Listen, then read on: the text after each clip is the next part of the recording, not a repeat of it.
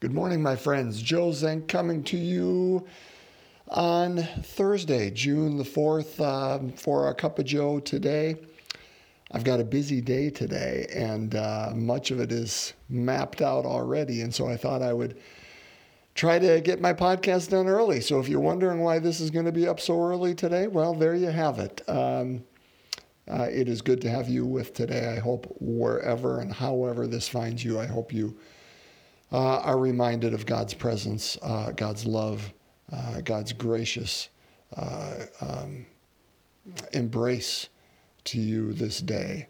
And so I truly wish you well, and I thank you for taking time to be with today. Let's read the gospel. We are going to pick up, again, Gospel of Mark, chapter 12. We're going to pick up immediately following the reading from yesterday. So the last 3 days, inclusive, we have read out of Mark's gospel, and they have been sequential. I will point out why that matters as soon as I'm done reading it. So for those who want to follow along, Mark chapter 12, verses 28 to 34. Mark chapter 12, verses 28 to 34. Let's hear the word of God. A reading from the Holy Gospel according to Mark. One of the scribes came to Jesus and asked him, "Which is the first of all the commandments?" Jesus replied, "The first is this: Hear, O Israel, the Lord our God is Lord alone. You shall love the Lord your God with all your heart, with all your soul, with all your mind, and with all your strength. The second is this: You shall love you shall love your neighbor as yourself. There is no commandment greater than these." The scribe said to him, "Well said, teacher. You are right in saying he is one, and there is no other than he. And to love him with all your heart, with all your understanding, with all your strength, and to love your neighbor as yourself is worth more than all burnt offerings and sacrifices." And when Jesus saw that he answered with understanding, he said to him, "You are not far from the kingdom of God." And no one dared to ask him any more questions. The Gospel of the Lord. Praise to you, Lord Jesus Christ. So what have we heard, my friends, these last few days? So, and this is the reason I say, these are sequential and it's important. So this chapter 12, there's no indication from the writer of the Gospel of Mark that these are on different days. So 2 days ago, if you remember, it was the Herodians and the, I think it was the Pharisees who came to him and were trying to nail him with the denarius and paint him in a corner. And then yesterday it was the Sadducees who immediately, well, seemingly anyway, the next verse, the Herodians and the Pharisees go away after they're amazed at his cunning, and the Sadducees come forward and they mock him with that silly question about resurrection and the woman and the 7 brothers. And so he's tried to be painted in a corner. He's made to either choose between the Romans and the Jewish people. Then he's mocked. And now he has a scribe that comes forward to him and says, "What's the first of all the commandments?" Now, it does not indicate in today's gospel reading that this scribe is trying to put Jesus in a box. But clearly, I think there's probably some sort of a debate going on here. Although, by the end, Jesus compliments the scribe after the scribe answers Jesus. And then it says, no one dared to ask him any more questions. So what we're seeing here is boom, boom, boom, what Jesus encountered, perhaps in any given day, which were people, perhaps like the scribe, who wanted honest conversation and really were searching for truth. Perhaps in a debate style, perhaps not. The scribe certainly in the other synoptics, I think, takes on a little bit more of a negative tone, but not here in Mark that asks this question. But certainly the confrontational, the mocking, how Jesus had to feel just constantly being on edge. I think it's easy for us to think, oh, people love Jesus. And clearly there were people that did. Those people whom he healed, those outcasts whom he reached out to.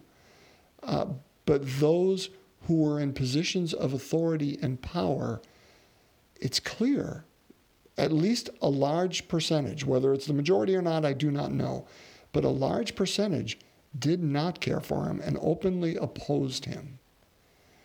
And so I think it's just important that we're not naive about the life of Jesus, that he had it easy because up until his crucifixion anyway, because he didn't. He was clearly opposed.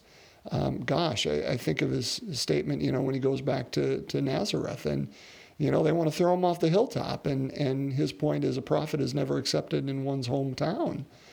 And how if you and I are called to be prophet, which remember, brothers and sisters, we are baptized prophet, priest, prophet, and king, meaning we tell the truth.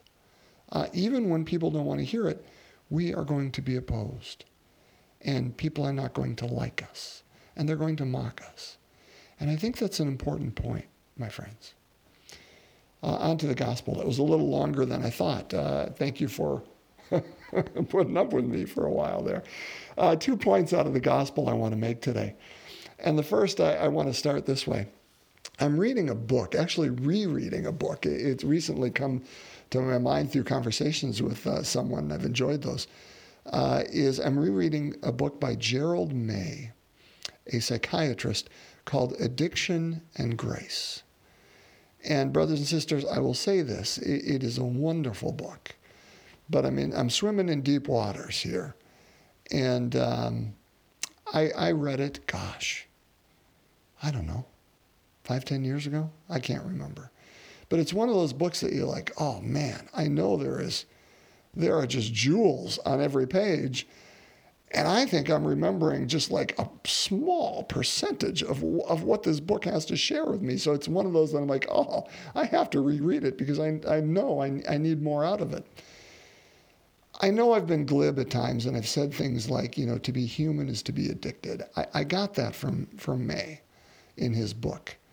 To be human is to be addicted. It talks about we all carry our addictions with us.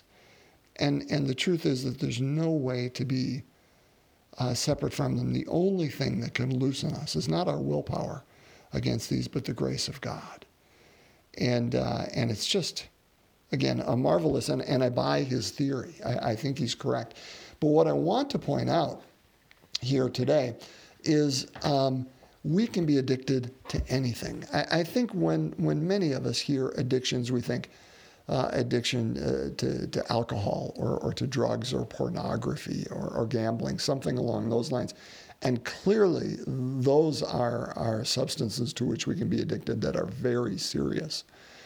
But there is a page here, and I just read it yesterday when I was here at Holy Rosary in my prayer time at Adoration. And he has a table that lists about 100 things to which we could be addicted. Certainly it could be 1,000. But he listed 100 as some of them from the sublime to the ridiculous. But I'm just going to read a portion of these off the table just to give us an idea of those things to which you and I can be addicted. We can be addicted to being attractive, to being good, to being helpful, to being loved, to being nice, to being right. We can be addicted to coffee or chocolate. We can be addicted to competitiveness and being competitive. We can be addicted to eating, to exercise. We can be addicted to golf or gossiping. We can be addicted to ice cream We can be addicted to lying. We can be addicted to money and security. We can be addicted to television or movies. We can be addicted to performance or politics. We certainly can be addicted to sex. We can be addicted to revenge or shoplifting or sports or sunbathing or winning. I mean, again, I probably listed, 15, 18 right there? What we can be addicted to, brothers and sisters, is as unique as we are. And here's the reason I bring up this book and its wisdom. Because, brothers and sisters, addictions take away our freedom. And what they do is they enslave us. God gave us free will, so we are free to choose the good. We are free to choose the right. We are free to love both God and one another. And what our addictions do is they come at us with desire and check our freedom. And so instead of, brothers and sisters, of revolving around that ability to choose the right and the good and to love, we revolve around that desire for that addiction, and that moves us. And when that is taken away from us, we go into exile. Our foundations begin to shake and quake, and we don't know necessarily who we are. But once our addictions are in place, then we're free to worship God or whatever. Okay, once I'm in order and I have my security and I can watch my baseball game tonight and I can, have my ice cream while I'm doing it or whatever, then I can make sure that I give my attention to God. But these things have to be in place. And so it checks that, because you take those things away from me and my world becomes unsettled. And brothers and sisters, I bring that up because our gospel is so good.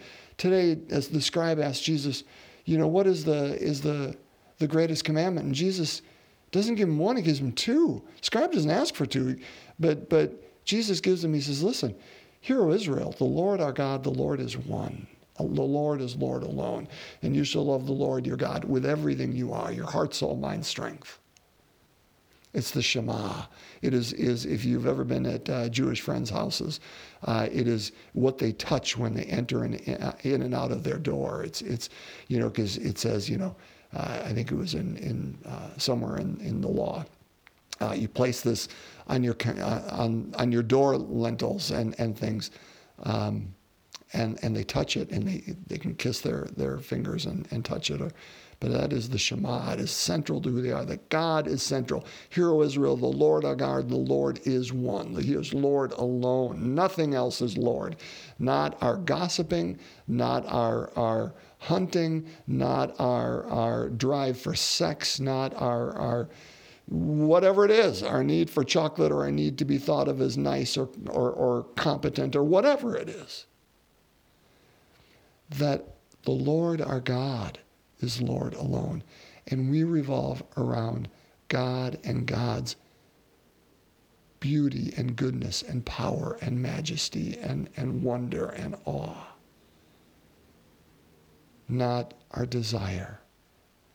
And brothers and sisters, I don't say this in judgment. But again, I bring up May's point. To be human is to be addicted. It's not a question of are we addicted or not? It's a question, to what are we addicted? And how are we moving? And I use these words because these are May's words. How are we moving toward being perfected? Not toward perfection, because we will never reach perfection. But if I'm 100 miles away from perfection, how am I moving toward being perfected? Today I may move 0.01 miles toward it. So I'm no longer 100 miles away, but I'm 99.99 miles away. And I'm allowing the Spirit of God to perfect me. I will never be perfect, but I'm allowing God to enter in, to take away those things that block me from loving, those addictions that block me from loving, myself from loving the other in my life and loving God just a little bit more, so I don't revolve around those desires and those things which have their claws in me and their deep roots, but that I'm a bit more free to love God and others. Last point I'll make. I was going to make a longer one, but I've already gone on too long. So Jesus, brothers and sisters, gave 2 commandments, not one. And these 2 commandments were not next to each other in the law. One was in Deuteronomy, and one, I believe, was in Numbers. And so he combines them. He goes from 2 different books and puts them together. And he equates loving God with loving others. And ourselves, by the way. Because the commandment, he says, is you shall love your neighbor as yourself. We can only love our neighbor to the extent we love ourselves. Because if we do not love ourselves, we cannot love others as well. Because then we're loving out of our need for what they can give to us, or out of guilt. Those aren't free. Those are addictions. If Jesus is correct, and you know, brothers and sisters, he is. If Jesus is correct, then how we love other people today, be it the refugee in Syria, or the immigrant from Central America, or the black man lying on his face in Minneapolis, or be it our neighbor at work across the street, our grandchild, how we love them is how we love God. That's from Jesus, and that is amazing. And there are seasons for all of those things. But how you love today, yourself and others, is also a testament to how we love God. Let's pray. We are almost finished with our sorrowful mystery, so let's take a moment of silence if there is someone or something for which you would like to pray, and then let's pray together.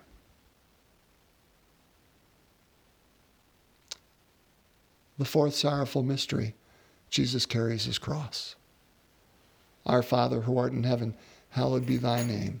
Thy kingdom come, thy will be done on earth as it is in heaven. Give us this day our daily bread, and forgive us our trespasses, as we forgive those who trespass against us. And lead us not into temptation, but deliver us from evil. Hail Mary, full of grace, the Lord is with thee. Blessed art thou among women, and blessed is the fruit of thy womb, Jesus. Holy Mary, Mother of God, pray for us sinners, now and at the hour of our death. Amen. Hail Mary, full of grace, the Lord is with thee. Blessed art thou among women, and blessed is the fruit of thy womb, Jesus. Holy Mary, Mother of God, pray for us sinners, now and at the hour of our death. Amen. Hail Mary, full of grace, the Lord is with thee. Blessed art thou among women, and blessed is the fruit of thy womb, Jesus. Holy Mary, Mother of God, pray for us sinners, now and at the hour of our death. Amen. Hail Mary, full of grace, the Lord is with thee. Blessed art thou among women, and blessed is the fruit of thy womb, Jesus. Holy Mary, Mother of God, pray for us sinners, now and at the hour of our death. Amen. Hail Mary, full of grace, the Lord is with thee. Blessed art thou among women, and blessed is the fruit of thy womb, Jesus. Holy Mary, Mother of God, pray for us sinners, now and at the hour of our death. Amen. Hail Mary, full of grace, the Lord is with thee. Blessed art thou among women, and blessed is the fruit of thy womb, Jesus. Holy Mary, Mother of God, pray for us sinners, now and at the hour of our death. Amen. Hail Mary, full of grace, the Lord is with thee. Blessed art thou among women, and blessed is the fruit of thy womb, Jesus. Holy Mary, Mother of God, pray for us sinners, now and at the hour of our death. Amen.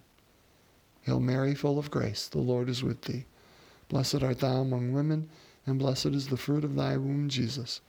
Holy Mary, Mother of God, pray for us sinners, now and at the hour of our death. Amen.